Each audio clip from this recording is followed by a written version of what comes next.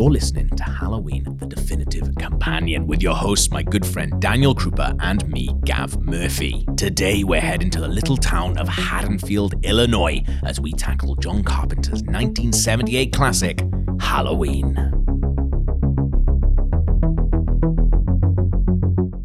Okay, Daniel, what is the premise of Halloween?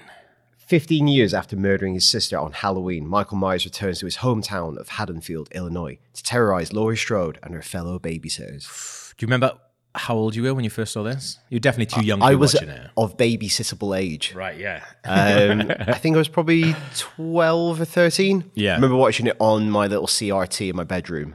By yourself? By myself, yeah. Oh, like see, late night BBC One, I reckon. Because I midnight screening? These were midnight screening in my own bedroom. Because I definitely came to all of Halloween after watching Scream. Ooh, and unfortunately, fortunately or unfortunately, depending on how you think, my introduction to the Halloween series was by watching Halloween H2O. We'll get to it eventually. We will get to it eventually, but there's a lot of that really relies on you having seen this film. Yeah. And I hadn't at the time, but then went back, obviously, and then just watched it then as soon as I was able to get hold of it. I mean, it's still very good, isn't it? Yeah. We were talking about this a little before we started this podcast. It was like, is it that good still? Or do we just look at it through rose-tinted glasses? I think it is very good. I think it is still genuinely really good. I think a lot of what's good about it is almost a product of it being filmed really quickly. Like, so much of it. There's so many long shots. Yeah. That don't cut away, and it's all steady cam, which is because they didn't have much time to film it. But it gives it a really unique feel, I think. I think as we go on in this this podcast series as well, so much of what I like about this film gets removed almost piece by piece as the films carry on. And, you know, you go, oh, I really, really love the stripped back score. I think that's incredible. From Halloween 2, that gets completely changed. I think what's really great about him, there's no backstory or there's no reason for why he's doing these things. Well, we've got to make another one of it. Yeah, okay, right. Well, now there is, yeah. Well, we're going to change that. Yeah, I think it's almost, I think it's a similar thing with Friday the 13th as well. You can go, well, we didn't know you were going to make X amount of them. You didn't know that you wanted. Or seeded some stuff. Exactly. But also, it just wouldn't have been as good then because this can just exist by itself, and you can go, you know, that's why the new Halloween takes on straight from the end of this one and ignores everything that's come before it because they just go, you can't. We've saddled ourselves with lots of nonsense. Yeah, here. Exactly. But there's still so much that I think, and I've watched it so many times, and I definitely watch it at least once a year. But even when I sat down to watch it yesterday. On Christmas. Yeah, on Christmas. Even when I sat down to watch it, there are some scenes which I think about all the time and genuinely how terrifying they are. Always with me. Well, that's what, instead of just being kind of an errant chat about the film, because people have talked about this film for nigh on 40 years now. Yeah. We're going to go through it through a bunch of elements. Yeah, it's a lot more of a structured chat rather than just go, oh, it's good when he's by the edge. Oh, you know that bit where we just basically recap the entire film. Oh, to be fair, I do like the bit by the edge. Yeah. But the bit with the washing line's good, isn't it? That's even better. We should say as well, we were very lucky that we've actually got to visit the Myers house. The Myers house. We were in Pasadena, California for a friend's wedding a couple of years back, and we went and we found the location. What's weird, I feel like this only really happens in America. They've moved the house. Completely. I didn't know that's a thing that you could do. Like brick by brick, panel by panel, they've moved it. And they've put it further down the street, I think, or maybe a few streets over. And it is, I think, a solicitor's. Something like that it was, yeah. And they don't mind you taking pictures outside because they know people are going to do it. The thing that I kind of don't get about moving houses, right, is... It's not in that sense. Because they've just... Have they decided to move it because making houses is expensive, but actually moving one is easy? Because it's not like they've moved it to make a Halloween museum with it, because they haven't. No, because that's been capitalized very much on by the people next door. Oh my God, yes. For $10, we went into the official, unofficial Halloween museum, which was a room with some Halloween memorabilia in, and we could go into the garden, and they had a Michael Myers kind of prop. Yeah, we've got quite a lot of photos of it. Yeah. Like maybe we'll put that on Patreon for sure, so people can have a look at it all. Yeah, we did that. But then, do you remember also there's a museum? It sold some stuff, and it was like, you and I have bought some tat to do with films over the years. There was nothing in that place worth buying. But then, do you remember inexplicably there was just another room that they dedicated to Hocus Pocus? They're like, oh yeah, we also like Hocus Pocus. So do you like that as well? That's another $10. We were like, was that filmed in the same house? Oh no, yeah. My wife's just really into it. And then do you remember there was like a big box of DVDs that they were selling? There was all like water, like there was like a series 3 Arrested Development. And the Water Boy was in it. Yeah, the Water Boy was in it. It's so strange. But we've definitely got photos of us recreating the standing in the clothesline thing. Not as well, obviously, but nobody can do it as well as Nick Castle. Exactly. Which is probably a recurring theme of these podcasts. Definitely, yeah. But it was very cool to be in that area. Pasadena is... We've been to LA a few times. It's a very different feel of LA. It really is, and I guess that's why they used it for the Midwest, because it does feel a bit more small town America. That's what I genuinely love. I grew up in a really, really small Welsh town, and it obviously looks very different. But I always love the look and feel of these streets because it feels like there's something really uniquely American about them. Like that couldn't be anywhere else. What I think is weird looking at these streets as well for a British person is each house stands alone. I don't get that. And because I guess they're just blessed with loads of land in America. Yeah. They're just like, let's everyone spread out a bit. But it's weird because in Britain, you live on top of other people. Yeah. And like, I lived in a semi-detached. My grandma lived in a terraced house. You're on top of it. You basically can hear next door is his business. Yeah, but also at the same time, all the houses on the street would look exactly the same. Whereas in America they just go, no, fuck it, we got different shape, different color, different everything. Yeah. It's bonkers, isn't it? It is weird. And I guess... Nobody keeping an eye on it. Yeah, can you do it in the same style at least? But I guess that works really well with the finale of the film. I say finale, it's like the last half. Yeah. Is when they're opposite street, then their house is opposite on the street. Yeah. There's a big back and forth between those two houses. You have no idea what's going on. No, it's I think it's actually quite confusing in some bits because there's a lot of to in and fro in. There's stuff I remember happening in one house that actually happens in the other house. 100%. And then not only is a lot of to in and fro in, but people change from which houses they're going to as well. And like at one point, someone... Be a good diagram series, actually. It really would. I might actually get on that. You should definitely do that. Yeah, at one point, Laurie's on the phone and she thinks she should be speaking to Annie because Annie should be in that house, but she's not in that house. And there's loads of bonkers stuff like that going on. She even says like, Annie? And she's actually talking to Linda. You know what else is confusing? The fact that Annie's real name is Nancy Loomis. Yeah. Nancy's from Nightmare on Elm Street and she's called Loomis. It's a lot going on, isn't there?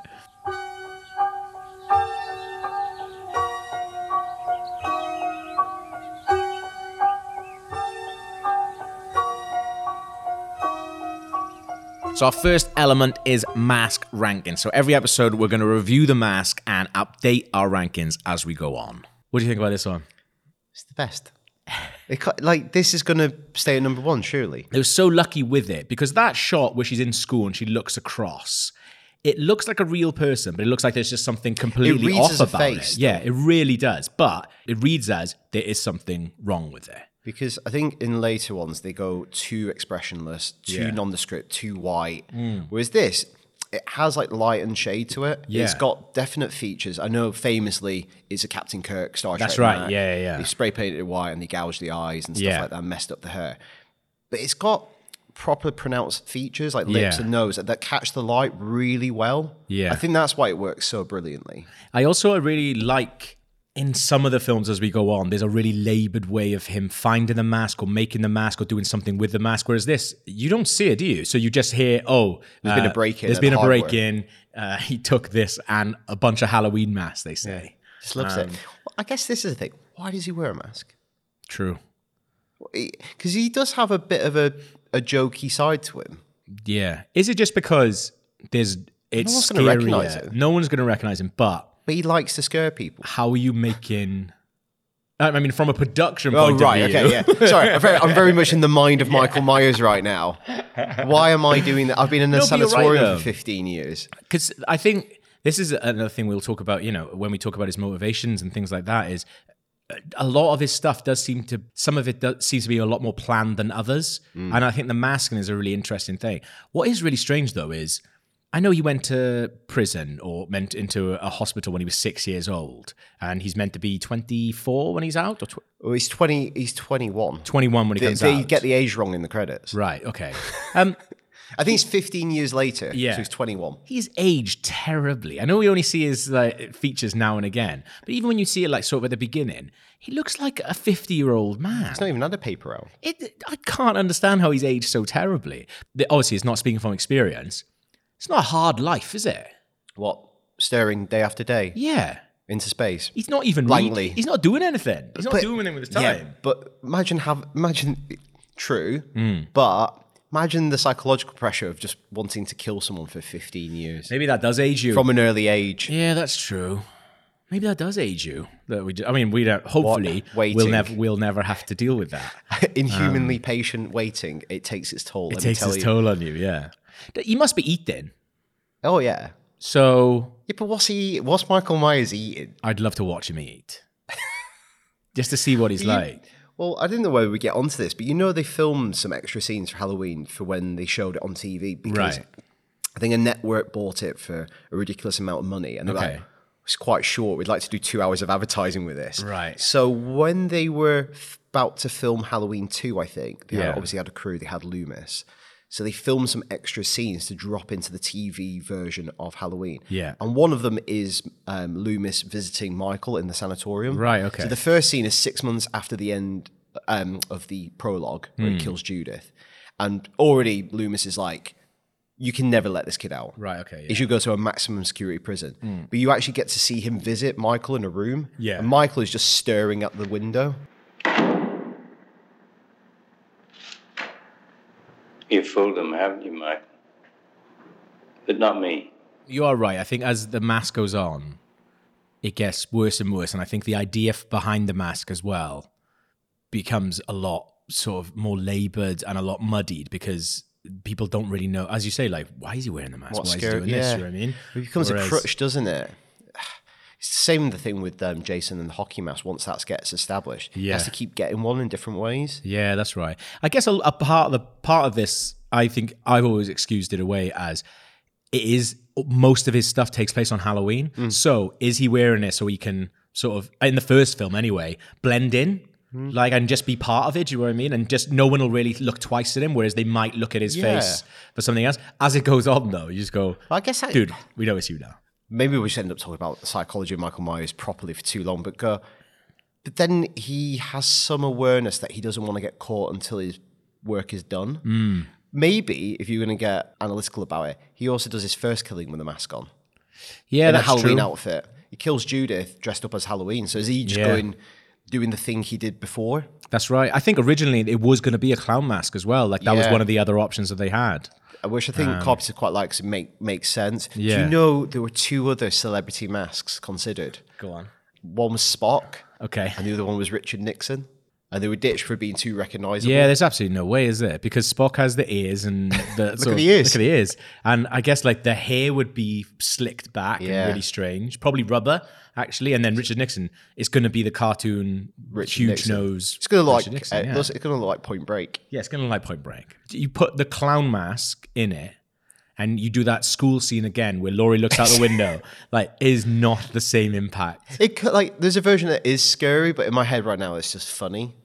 Yeah, it is. But also, I think motive is very clear then because you just go, well, you're there to shit someone up. Yeah. Whereas when you go, is that someone's face? It is someone's face. Is it someone's face? Is that a normal person? I think that's why some of those early scares work so well. Is like you're saying, it does read as a face, and you go, why is it so white?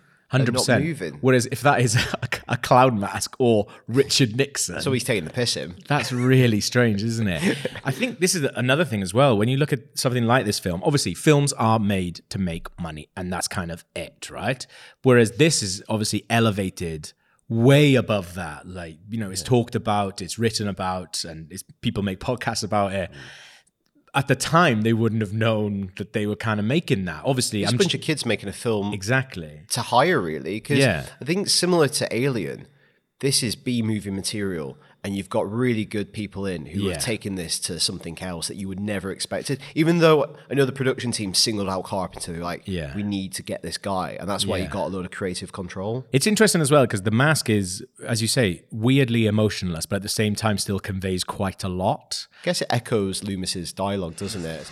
I met him 15 years ago. I was told there was nothing left.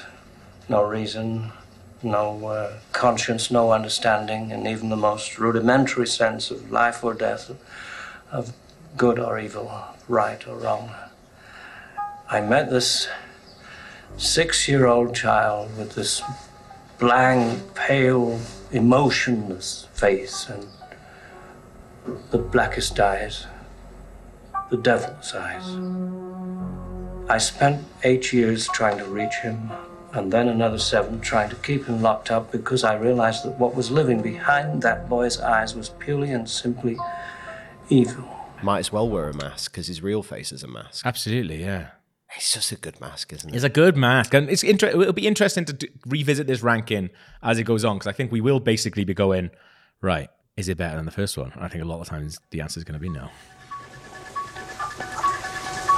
Are you all right? You're all right? Yes, I'm okay. He's gone. He's gone from here. The evil is gone. Well, we've done the mask, but equally important is the man behind the mask, Gavin.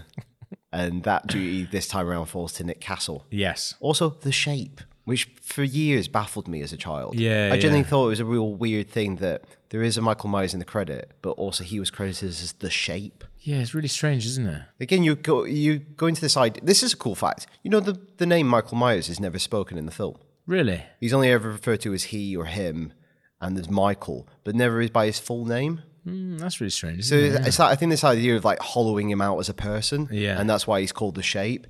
But I think Nick Castle's performance is, I think that like the first mask is the one that we're going to keep coming back. Yeah, it's probably lodged there because it's the first one you ever saw.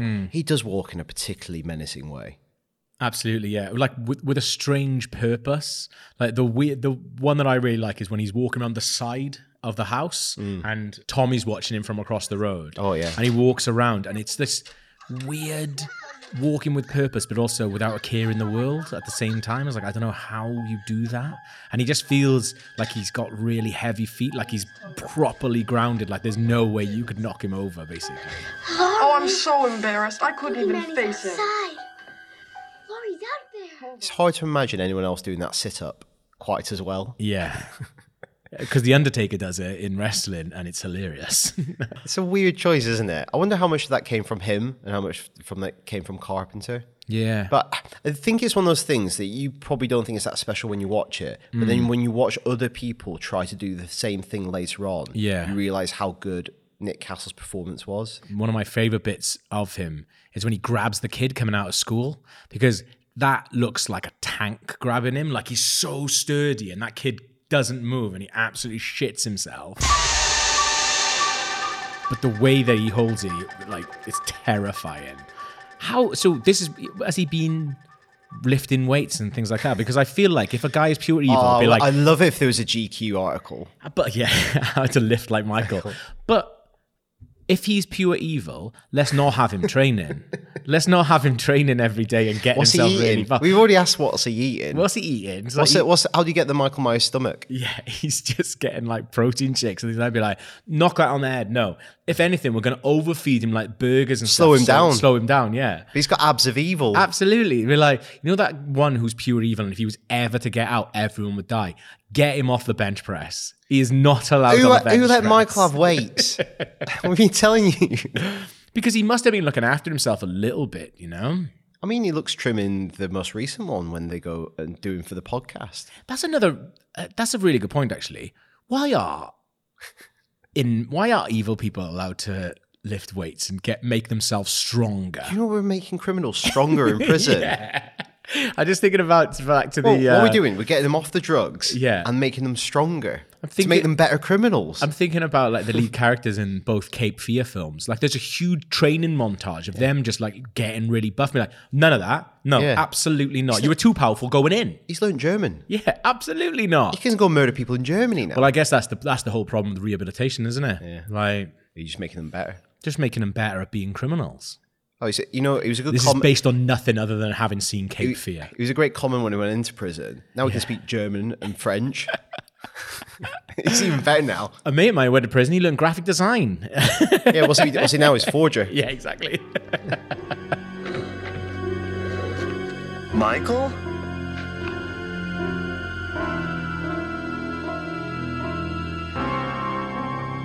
His performance in this is really, really good because there's nothing that's come before it. I think that's the point, and you're asking very little of him as well. Yeah. I bet he never thought in a million years this would be so famous, because he's obviously like just one of Carpenter's mates and going, can you stick this mask on and walk around a bit for us? You definitely don't. I think it's really interesting. I was reading Donald Pleasance's quotes about Halloween before Halloween came out and then after Halloween came out. His attitude towards those films changes drastically once it becomes the world's most lucrative independent film ever made. I mean, Loomis is around for a lot of those sequels. Yeah, exactly. It's weird that they got him, because that must have been the smallest film he'd been in for quite some time. Yeah, well, it took 5 days to do his shooting, and he's in it for 18 minutes, and he got paid $20,000. It's not bad for back then. Which we discovered as well, Christopher Lee turned down because he said it was too little money. We wanted Lee or Cushing. Yeah. Which is cool, because he's obviously going to the horror films that he watched as a kid. Absolutely, yeah. Because I guess with Loomis, you need someone to add that gravitas. Yeah, absolutely. Especially some of the lines that he says, you cannot deliver that unless you have the balls to deliver it. Or been to RADA. Yeah, exactly. Well, I think they said they wanted a classy British actor to do this bit, because it does elevate it a lot, because imagine if it was Michael Caine. Yeah, exactly. I love it if Michael Caine was hunting down Michael.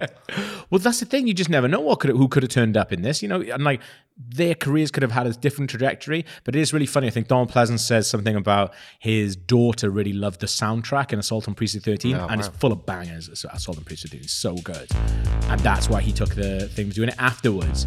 I watched an interview with him talking about Halloween 5 or whatever, and he's really getting into the mythos behind Michael Loomis, Myers, and it's oh Jesus Christ. A bit like Anthony Daniels, when he used to talk about Star Wars, he's a fucking hater, and now he loves it. He seems to have a lot more Halloween anecdotes these days, Donald. This is 100% the best performance because nothing has come before it, so there's nothing to base it on. And I do feel, as an actor, I guess, if you're being asked to do something which doesn't acquire a lot of you, that is almost is quite limiting in a way, because you don't know. You are going to have to look at the other ones, and then you go, well, okay, if I've had both my eyes shot, how am I swiping at someone? And you just go, there's no way of really doing a lot of the stuff they asked Michael to do afterwards with that same kind of muted menace. It's hard because this one is so iconic. Everything he does seems perfect, and it's very hard to imagine it a different way. Yeah. Is it the most famous silent performance in a talkie? Possibly. What I think about it as well that I really like, and it comes into, I don't think it was never a contender for one of my favorite kills, which we will talk about later, but Annie's death in the car. It's so weird and so frenzied at the same time, but it's almost like he's in complete control, and it's really hard to do that because I've tried. Yeah. But it's it feels really messy, but it always feels like he's in complete control of it. It's a really strange one. Again, does pure evil worry? There you go. Yeah, Confident, exactly. isn't it? Confidence, yeah. He never thinks that any of these are going to go wrong. He's gone. He's backing himself. Michael Myers backs himself. That's a quote from the GQ article. It's the sort of confidence you only get when you're animated by pure evil. Yeah. What do we do? He's been here once tonight. I think he'll come back. I'm going to wait for him. Okay, in horror movies, people make stupid decisions. It's going to happen. What do you think is the stupidest decision made in Halloween? It's got to be Laurie dropping the knife. When she gets attacked, she has the knife. She attacks him, and then she throws it away. And go, it's fine, it's over. I guess she doesn't know, though. She doesn't know at that point. He's just behind the sofa. I wouldn't take the chance of I don't need this knife anymore. No, and then you're right. leave it in proximity to him. That is really silly. I think for me, her assuming he's dead for a second time after stabbing him with a really weak thing, that's almost a worse decision, because she just goes, he's probably dead now this time. Is it turning your back on him? Yeah. I guess any time. If somebody's trying to kill me and I think I've killed them first, I'm not turning my back on them. No, that's true. I'll keep an eye on them, I reckon. It is. I mean, obviously, you would keep yourself armed constantly. Yeah, and I wouldn't be leaving weapons in his field of vision. Especially his favorite one. Well, knife. Yeah. Well, I thought so. He really loves that knife. I've been in cinema screenings where she throws that knife and people just audibly groan. Really? Yeah, okay. and people go, which is a good reaction, and you want that. Yeah. from a horror movie audience. It is a stupid decision. My one is, we just putting Loomis on guard outside this house by himself, are we? Like, the police leave him pretty sharpish. He's there all day by himself. There's not another police car there. Nobody else is with him. What's going to happen? He doesn't have a phone on him because mobile phones don't exist. He's just hiding in a bush. Yeah. What is the deal? What is happening? What's the plan there when Michael Myers comes back? Another stupid decision, giving Dr. Loomis a gun license. Yeah. He loves it, doesn't he? He absolutely loves it. In the first two films, the amount of scenes which have people just looking at him with a gun and going, absolutely not, no way. Is he allowed to have that? Yeah. Should he have that? What's his backstory? He's a British guy who just loved guns and he was like, I'm going to move to America. Absolutely, yeah. They give him one anyone. Because that's the thing that I just can't get my head around is he's out of the game for so long and he's just standing outside the house. He's standing outside the Myers house all day until it gets dark. It does mean that you get that mad scene where he's putting on, I don't know what accent, to go, hey, Lonnie, get your ass out of here. And he has a little smile on his face. He looks so happy with himself. I was going to ask you about that. What do you think he's a bit more of a laugh than we give him credit for? No, I don't think. No, I don't think Dr. Sam Loomis is much of a laugh. He spent 15 years trying to lock up a kid. I don't think he's a laugh, no. Because I also think the way that he distills information to people is really bad. Yeah. And as the film goes on, you see that a little bit more. He's not very good at communicating. This is a good question. Imagine if your clinical profession, you have met what you consider to be pure evil. Yeah. How do you effectively communicate that in a way that doesn't alienate the audience? Or doesn't alienate every single one of your colleagues. Yeah. Because if you say he's pure evil, people stop, you go, oh, you're overreacting. How do you get that message out there that you have basically found pure evil in a 15-year-old boy? I think what you do is you do the opposite of everything that Loomis does. All right. Because he really doesn't. And but he's written the report. Well, that's what I don't mean. Believe him. It's because I don't think he's a laugh. You think if it was more of a laugh, they'd believe that? 100%. I would believe someone who was a laugh over someone who was not a laugh. So in his 300-page report on Michael Myers, open with a joke. Well, also, is he... he's saying I spent how many years trying to reach him? 50. Whatever it was. Oh, yeah. Whatever, 6 years and then another trying to lock him away. Is that every day?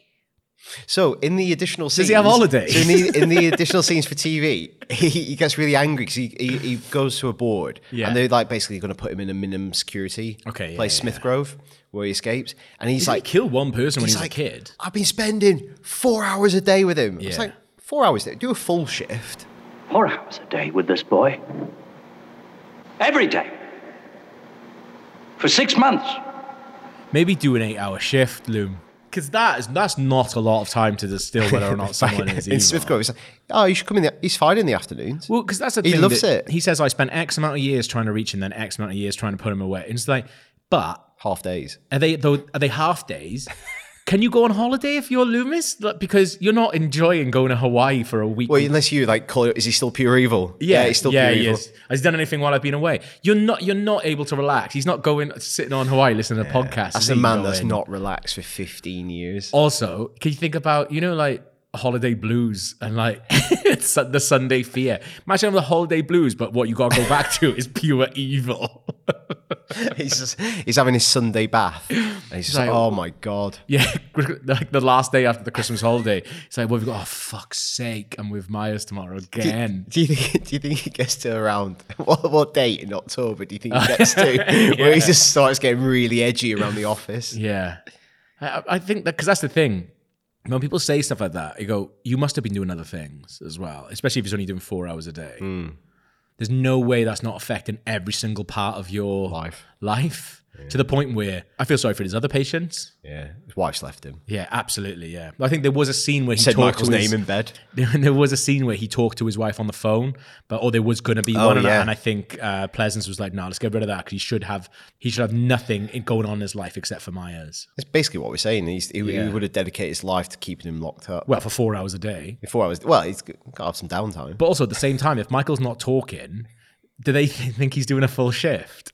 and he's actually just off playing golf or fucking about. And like, in the pub. Because like he'd be like, "Oh, how long was Loomis in here for yesterday?" Michael's just staring at the wall. All right, 8 Where's hours, I Loomis? guess. Yeah, Oh, he's down the gun range.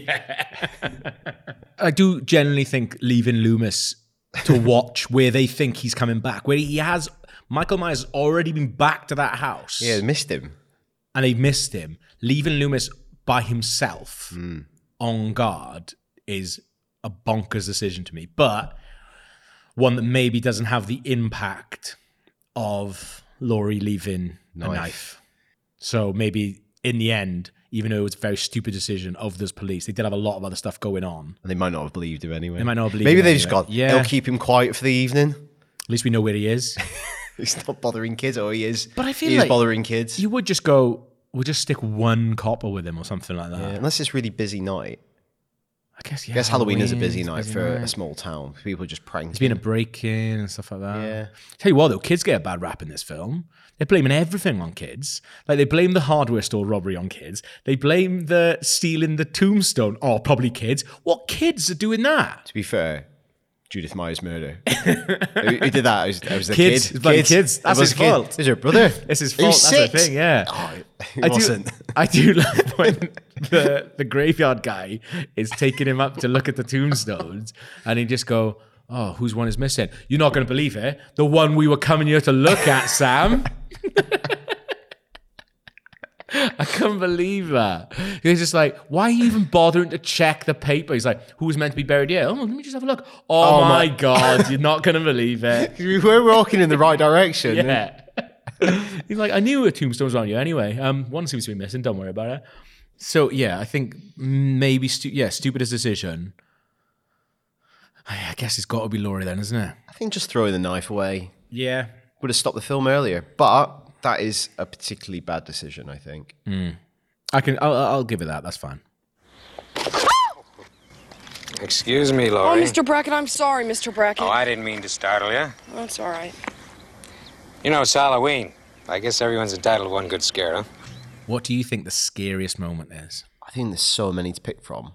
I think the one that always stays with me, and I think is the best of a similar group of scares, is him in the hedge. Yeah. There's Well, a I think, few yeah. like that. There's the car, it's the sheets, the hedge. They're all the ones that take place during the day. Yeah. And I think that's my favourite. Just because it's such an odd image. The fact that Laurie's the only one who sees it. Yeah. And the fact that he's gone pretty quickly. I do think that, but also as well in the sense of she kind of lets it go a couple of times. She lets it go from school because she's kind of like, okay, well, was that guy there? Well, he's gone. Okay, whatever. Could just be looking at the building. With that one, they actually acknowledge it together. Then Annie makes that joke when she's outside and stuff, like about him going on a date with her and stuff. So that almost makes it a little bit scarier because there is a creep walking around following them. I think that's the way it's like somebody could legitimately just be stalking you, and that's what the fact that they're tormenting you, I find really unsettling. And I guess also at the same time what you can get away with, because you obviously, for a lot of horror movies in general, you have to explain quite odd behavior from the main protagonist because you just go, they need to act not, because you know a huge part of watching horror movies is people, and the reaction that you have is like, why would you do that, why would you go upstairs, why wouldn't you shut the door, why wouldn't you take the knife? So you have to excuse all this like strange behavior. But I guess the thing that you can explain that away is it's Halloween. So even though there's someone creeping on them and following them around and things like that, you can explain that away going, people will be fucking about on Halloween. Everyone is entitled to one good scare. Exactly. I think why I like it also, it's almost the opposite of a jump scare. Yeah. Because it's there. it holds for so long, the character registers it, you go back to it, it gets Yeah. closer, you're allowed to clarify what you think you're seeing. Yeah. And it's just really unsettling. I do like that scene. I think the clothesline one for me is a more horrible one because it's getting closer. The sheets one, Yeah. That's my one. that's That's yours, That's isn't my it? one. Yeah. that one is weird, because I wanted to ask you about this. Hmm. With the hedge one, you see her look, you see it go back to her, goes to the hedge. I know With the you're gonna say. sheets, She's she's looking looking at at it it. the entire time. Yeah. It cuts back to a shot of her looking. We go back, he's gone. He's gone, yeah. So has she So- seen him walk away or amble away? Or is he just evaporated? Because that's scary. She doesn't register we never see him go. No. Which is weird because it almost like he dematerializes. Yeah. But her face doesn't register the shock of him just disappearing. Because that's a really strange thing, because with the hedge and with the car outside the school, her attention is taken by other people. Yeah. She kind of looks away, and then he's got time to move. Or you see him move in the hedge, you see him go back in. And then he's just not on the other side. Presumably, is he just legged it? I guess so. Maybe there's not a good... Maybe they do have a footage of him like ambling back away from the clothesline, but it's not... It's probably just not graceful, is it? I think they also reshot the clothesline bit. Oh, okay. But the clothesline one is a really iconic image as well. I think it's terrifying because she's by herself as well, and that's the one where the reason I like it is because it's the first one where she actually registers that she's properly afraid. Whereas like the car one, she's like, okay, I'm not really sure. The hedge one, she is just really freaked out by it, and by the time it gets to the clothesline one, she's like, right now I'm actually he's coming afraid. for me now, is it? There's some good ones later on, but I think all the daytime ones are definitely the main contenders for me. Yeah, definitely. When Tommy Doyle looks out and you see him silhouetted against the house, that's looking, fantastic. that's a really great image. When he appears from the darkness behind Laurie, that's a really cool that's incredible scare as well. The bigger jump scares are like when we said when he grabs Tommy outside of school, that's probably the biggest jump scare in the movie. Yeah, I think that's really, really good. And you don't see his face at all for that bit. Yeah. But imagine how scary Tommy must be. So Jesus. Seeing that mask. I think what was really fun was I was watching this with my partner, and she was working, so she wasn't really watching it. Every single time that score sting comes in, that it absolutely shit her up, because they're used so well, but they're also, I feel like, I don't know, they're used in a classy way and they're not overused. I don't know. But in Halloween 2, there's a lot of different things going on, which we'll get to talk about in the next episode. But for this, I feel like they're used quite sparingly. Absolutely. There's not that many of them. And there's lots of variety on these scares. They're all different ilks. Yeah. But I think my favourite is the hedge and yours is the... clothesline, yeah. I'm happy to give it to the clothesline. Yeah. I think for me, that shot, I think both, I mean, it's very close to be fair, but I think because of the weirdness as well, it's like, well, where has he gone? That almost makes it a little bit stranger. You just saw him like walk away and he got like snagged. It was quite fun. Do you remember? So we went to Paris once for Paris Games Week, and it was around the time that a game called Fallout being re-released or a new one had come out or something like that. Yeah. But we'd be sent, the mascot for Fallout is basically this sort of 1940s sort of cartoon face boy. And we've been sent one of those. And for some reason, I think it was when Snapchat was big at IGN where we used to work. Yeah. So we were in charge of doing Snapchat content for that week. From Paris Games Week. So I had a big coat at the time. So he basically just put the mask on me and put in a big coat, and I just stood around different places. On the Eurostar? On the Eurostar. Outside the Eiffel Tower, around the convention centre. Yeah, right. Well, you did blend in.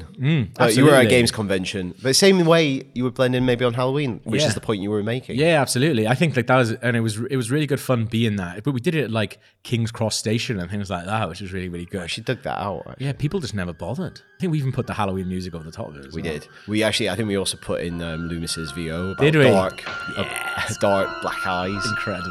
Love it.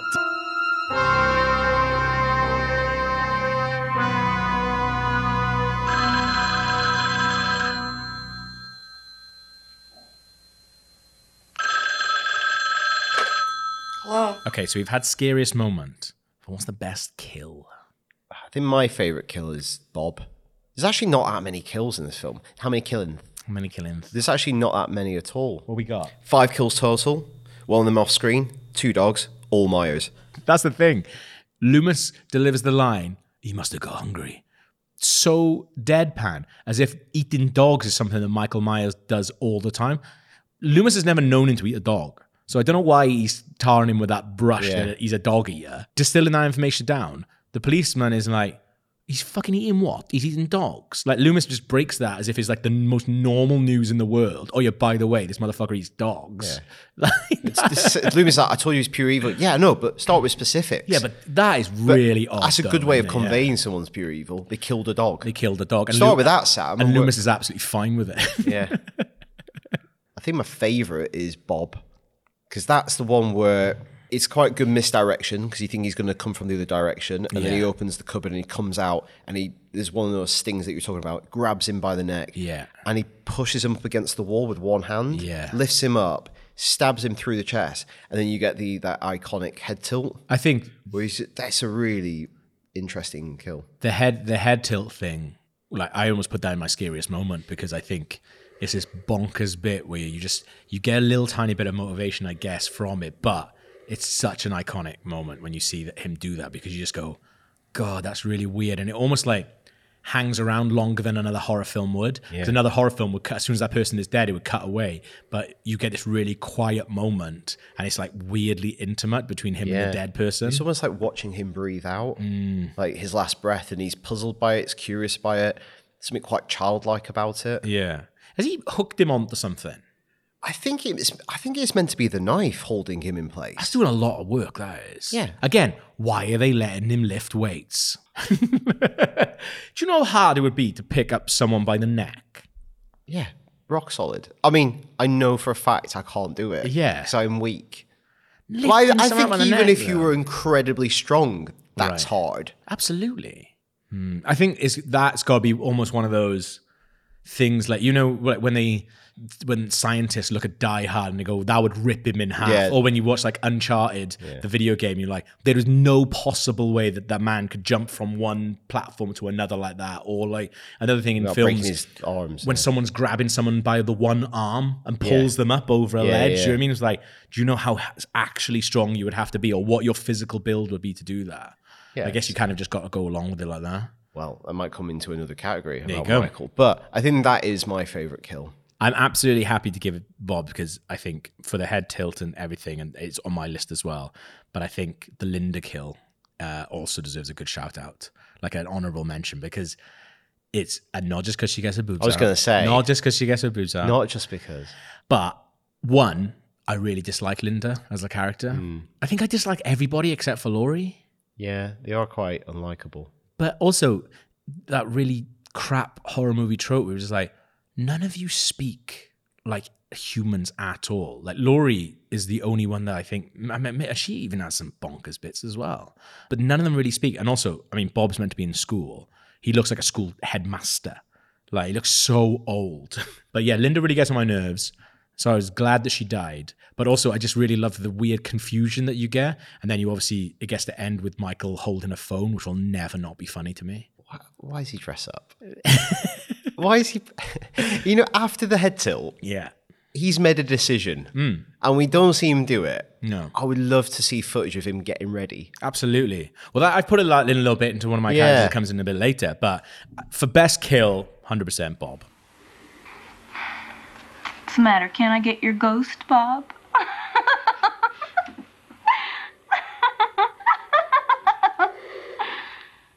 So while 5 people and 2 dogs did die, some people didn't. I guess because we're kind of doing slasher films, talk about final girls and survivors. Yeah. Laurie's obviously the big one in this film. I was reading a bit by John Carpenter. You know, in the years that followed, people use this as like saying that John Carpenter was super conservative and Laurie survives because she's the one that doesn't do drugs and she doesn't have sex, even though she does have a bit of a drag on a cigarette. Yeah. But John Carpenter's like, that's absolutely not true. Yeah. It's basically, she's just aware of what's going on. Yeah. She's not distracted throughout the entire evening. I didn't realize that he's meant to be conservative. I thought it was like... Well, I think that's the reading of the movie. Right, Because okay. basically Michael Myers is a force that punishes kind of free women. Okay, right, okay. That makes more sense, yeah. Yeah, I like that he's kind of almost, that he's debunked that as well, because I think I love reading into films and doing textual analysis, absolutely fine. But I think where that then falls down is when you go, oh no, this is gospel, this is the truth. And you go, it's one interpretation rather Yeah, than absolutely. authorial intent. yeah. I guess like Scream has a lot to answer for that afterwards as well, with like Randy's rules. Laurie and Loomis are our big like survivors for this. I mean, they're going to become, to varying degrees, staples of the entire series. I don't think anyone... Like, Laurie's, you saying, she's such a sweet kid. Yeah. Why are they friends with her? I have no idea. Because she's kind of presenting as the nerd, whereas her friends are quite cool. Yeah, I guess very small town. Right? Lack of thing. I guess she's quite affluent, so I don't know. Because I think they're smoking weed in the car. So is she buying it for them or something? Yeah, Could be that. Maybe she'll just do all the babysitting while they have a good time. Well, that's the thing. They kind of do use her in that final sequence. She's like, "Can you look after both kids?" And Yeah, she feels like quite doormatty because she will just say yeah to everything.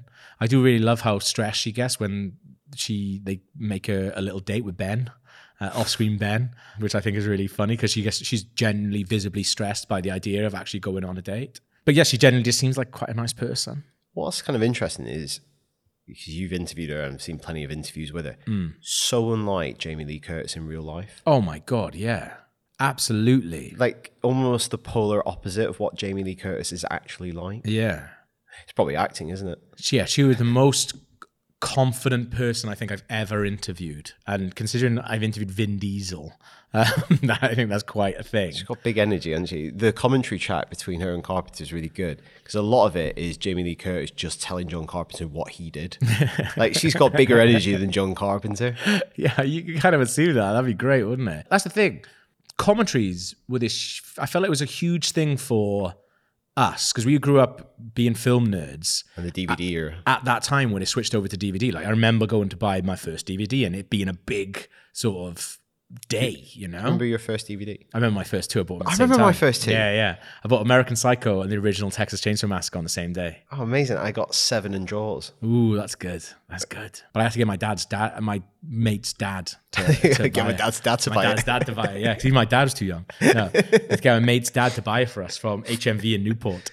And he was like, "Are you sure you're allowed to watch this?" Yes, 100%. Texas Chainsaw? Yeah, absolutely. I was absolutely not. That's no way. It's based on a true story, did you know? But commentaries is a huge thing. And I remember really looking forward to commentaries. Like, I loved the films of Kevin Smith, and his ones were legendary. I mean, and then the guy, he basically went on to make have a resurgence in his career off the back of people really loving those commentaries. It was a thing that went away, and I can't understand why it did. It became podcasting. Exactly. That's literally what happened, though. That's what it is, isn't Definitely it? for Kevin Smith, it did. Absolutely. He built an entire business on it because people love the commentaries on all of his DVDs and things like that. I haven't listened to the commentary, but I really should on this one because I do love the idea of just Jamie Lee Curtis watching and being afraid and being like, what the hell is happening? She finds everything the scariest thing she's ever seen. And John Carpenter's going, it's not that scary anymore. You should watch a modern film. She goes, it's the scariest thing I've ever seen, John. I guess we don't get to see Loomis and Laurie together either, which is, I guess... Barely ever together. Well, they only meet at the end, don't they? Yeah. I would have put money on Loomis dying in the first one because... They're quite fortunate that they don't kill him off. Yeah, because it's someone that you need to have. There would have been someone that would be really good if you could have had a decent kill. As you say, there's not a lot of kills in this, so you could have had it. He has to do so much bonkers stuff in this, even though he's only in the film for 18 minutes. I think, as you say, we talked about it a lot, but just shouting about evil all the time. It's interesting we never, in Hypothetical World, he's got to be interviewing Jamie Lee Curtis next, Laurie, as part of his job, hasn't he? Yeah, exactly. Like, where are those scenes? I want to see those scenes. They never made those. Yeah, that's a good point. I think that, telling the thing that death has come to your little town, you're like, mate, you've got to be better at telling me what's going on because that is not... Specifics. Yeah. Say a man who kills dogs and eats dogs is loose in your town. You just said evil. I think... What I do think is really brilliant about Laurie Strode as a character in this, before we get, any backstory or anything like that, she's just, why have I been targeted by this maniac just coming after me? Because I'm so lovely and I'm so nice. Why? Is it just a maniac on the loose because I know he's killing my friends and things like that? I think because we have to talk about this film based on what we know at the time of watching this film. So obviously the revelation that comes in too isn't in play here. Yeah. It is just random. And that's, I guess, the whole point is that it's scarier that she is being targeted. There isn't any real reason. No. It could have been anyone. That's way scarier. Yeah. That's way scarier. Can't do that for another 10 films, though. No, that's true. Because you just go, why is he doing that? I think, that's obviously the problem with Jaws the Revenge, where they just go, no, he's specifically... Michael Caine is his brother. He's specifically after this one family that he's taken umbrage with. How smart is this shark? Yeah. Why does this shark have an agenda beyond eating? Yeah, and I think there is a part of me that really dislikes Loomis as a character, but there's also a part of me that he's my favorite character, which I think is really strange. But you've got to be in awe of that performance. Absolutely. Because he does it with such commitment and he has some bonkers lines. Also, a lot of his lines, and you'll see it in the next one, they're complete non sequiturs to what people are saying to him. It's brilliant. People will say stuff to him. He's got his own line that he's going to be peddling no matter what you're saying to his face. Yeah. What I really like as well is you see that he's parked in a disabled space. Hasn't got time for it. Evil's on the loose. I'm parking in a disabled space. We'll all be disabled by evil soon. I love that. I have the feeling that you're way off on this. You have the wrong feeling. Well, you're not doing very much to prove me wrong. What more do you need?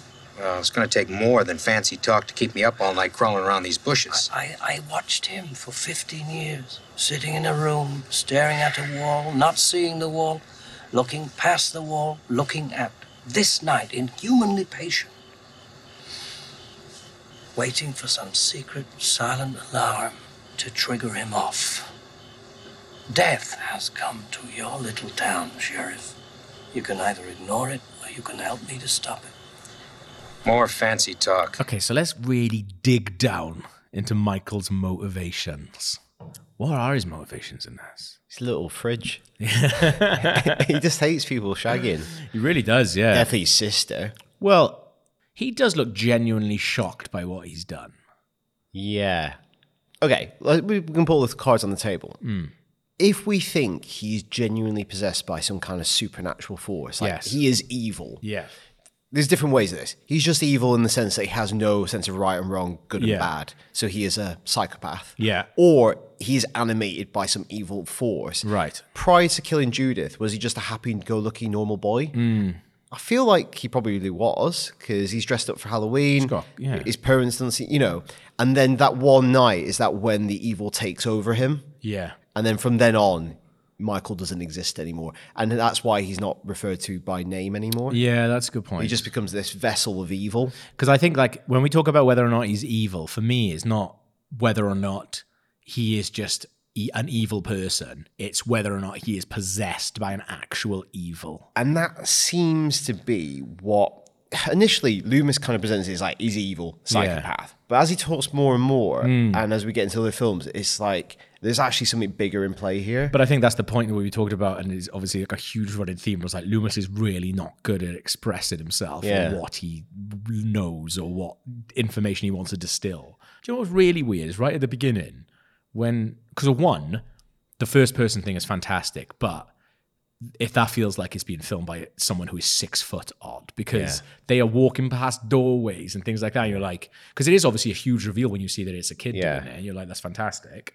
But also, when he's standing outside, you watch his mum. His mum just slowly puts her hands in her pockets. So they've just come home from somewhere. They go, Michael. His son's covered in blood. He's got a knife that's covered in blood. And his mum just slowly, we watch it like, it's so weird, just slowly puts her hands in her jacket pocket. Oh, he's done it again. I was like, what? He looked absolutely fine with the situation. It's really odd. Is it the quickest shag in film history? Oh my God, it's weird, isn't it? It's seconds. I mean, the other one later on that we actually see is not much longer. But that other guy is dressed and out the door. But then, so this is the thing. Is he mad that his sister is having sex, or is he mad that she's having attention, or attention is being drawn away, or something like that? She's been neglectful of him. Yeah. But I mean, it's not for very long. I'm just trying to think, like, if you're going to say we're treating him more as a person with motivations, he kills his negligent babysitter, comes back 15 years later, who does he go after? Negligent babysitters. And the one that survives is actually the very good babysitter. The decent babysitter, yeah. Because it was going to be called the babysitter murderer. It was, yeah. So is he's really doing babysitter performance reviews. Aggressively. Ad hoc. 15 years apart. As a 6-year-old kid, you don't know if the babysitter is good or bad, surely. Also, you might think a bad babysitter is a really good one. Yeah, true. If they just leave you with like a beer and a film. 100%, yeah. Yeah, it's a cigarette. Go knock yourself out. This is great. Yeah, that's a good point. But I guess like in Friday the 13th, there's a little bit more to it where you go, yes, they are negligent carers, but their negligence has actually resulted in the death of one of the kids. Whereas like, he's just being ignored for a couple of minutes. Literally a couple of minutes. He's just outside dressed as a clown. Yeah. It's like, yeah, that's kind of unless she was meant to take him trick or treating, instead she's shagging. Don't know, do you?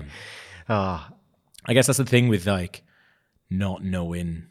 Are we saying that is his motivation? I think the fact that it's going to be called babysitter murder. I think that's one way you can interpret his behavior. Yeah, but I think the whole film plays on the ambiguity of him. I think you're meant to go, is Loomis using just very hyperbolic language. Yeah. Or as the film progresses, there start to be little bits of information that kind of corroborate this idea that he is genuinely evil. Yeah. So we've already touched upon it. He seems supernaturally strong. Yes. Not just human strong. The fact that he lives Bob in the way that he does Yeah. is supernaturally strong. But then as we move on into the very final bit of the film, he keeps getting up Yeah. from things he should not be getting up from. Yeah. And then obviously the ending is the big clue that I think there's obviously more here. Yeah. He gets up after being shot 6 times Yeah. and falling from an upstairs balcony. Mm-hmm. So I feel like you're meant to not know. You think Loomis is over-egging it. And then when he disappears at the end, going, oh my God, Loomis was right. See, for me, I think the amount of effort that he puts into some scenes makes it that he's got to be human. Because if he's some weird supernatural evil force, Could still be a laugh. could still be a laugh. Why is he putting that, like as you say, putting that sheet on and putting the glasses over the top? That is hilarious. But and then also staging the little haunted house for Laurie when she comes over. Yeah. Where it's like reveal, reveal, reveal. And they just keep revealing themselves in these most bonkers way. The Nick Judas headstone. Yeah. Why? If you're an Set evil dressing. person, But you could have a sense of the theatrical. yeah. I guess then you're going, what is he possessed by? Because, True. a mischievous evil spirit. That's, I mean, yeah, to be fair, that is true. that would in tie my in he- like the devil or, Yeah, in my head, it would be like this weird, otherworldly force that doesn't know about weird murder tableaus. Like, where you just go, what are you doing there? or it is if it is evil in our sense, like it is the devil who does like to play tricks. I think that's just like, when you... And that's guess what Halloween is. If you're going to go into like Yeah. the membrane between our world and the next world becomes permeable. But I really feel like the way that he does his things is really of our world. Yeah. None of it, other than the fact that he's super strong. Unless Is this that supernatural? Getting way into the metaphysics here. Unless the thing that animates him still has the access to the world of a 21-year-old boy. Yeah. That That makes sense. the kind of the imagery, like is still Michael doing this in collaboration with this Yeah. thing that has kind of hijacked his body. You would as well. That's the whole point, that this force would then take over someone like that, because that there is an advantage of taking over that body because it's a 20-year-old man with access to these kinds of weird thoughts and feelings and things like that. So then are you manipulating it a little bit? I don't know. I think Loomis, this is the thing, I think a lot of this, you have to really rely on the fact that you are trusting Loomis, and I do not trust that man one bit.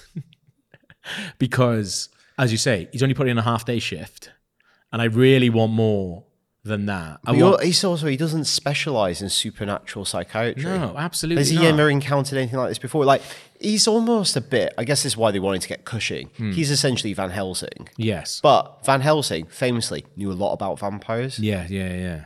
Whereas he's Breaking new ground here. Yeah, he's doing other things. He's seeing other patients and things like that. He's just a doctor. He's a psychiatrist, right? Because he has failed fundamentally to reach this person. Evil. Got to be evil. Well, you back yourself that much, do you, Loomis? If I couldn't reach him, Must be evil. It's Pure, got to I'd be say evil. pure evil. Should we get a second opinion? At any point? I think we should. What did the second opinion say? Psychopath? Nah. Oh, yeah, what lazy? That's absolutely not. No, evil. Have you read my notes? Yes, we have, Doctor. Why were they not presented at the hearing? The judge requested Dr. Foster's analysis. I actually kind of like the weird evil mythos stuff that comes into it. I think it obviously was uncontrolled in the way that they were planning it and writing it, but I feel like I do kind of like a little bit of that. I do, but then it pushes it into one versus the other, where I think what is the brilliance of this film and probably why it endures, it is finally poised between the two possibilities. And because of that, it feels really uncanny. Yeah. Like it isn't definitively supernatural, because it is possible he could get up after 6 bullets. Yeah. Could have just died around the corner. Yeah. But the fact you don't see him at the end just leaves that little loophole that there is something more, and you can interpret all of Loomis's pronouncements, as dramatic as they are, within that. Same time, Of course he's real. We know he's real. He's been stabbed by a knitting needle. Exactly. So, is Michael Myers pure evil? Oh, yeah, big time. No way. What's the boogeyman?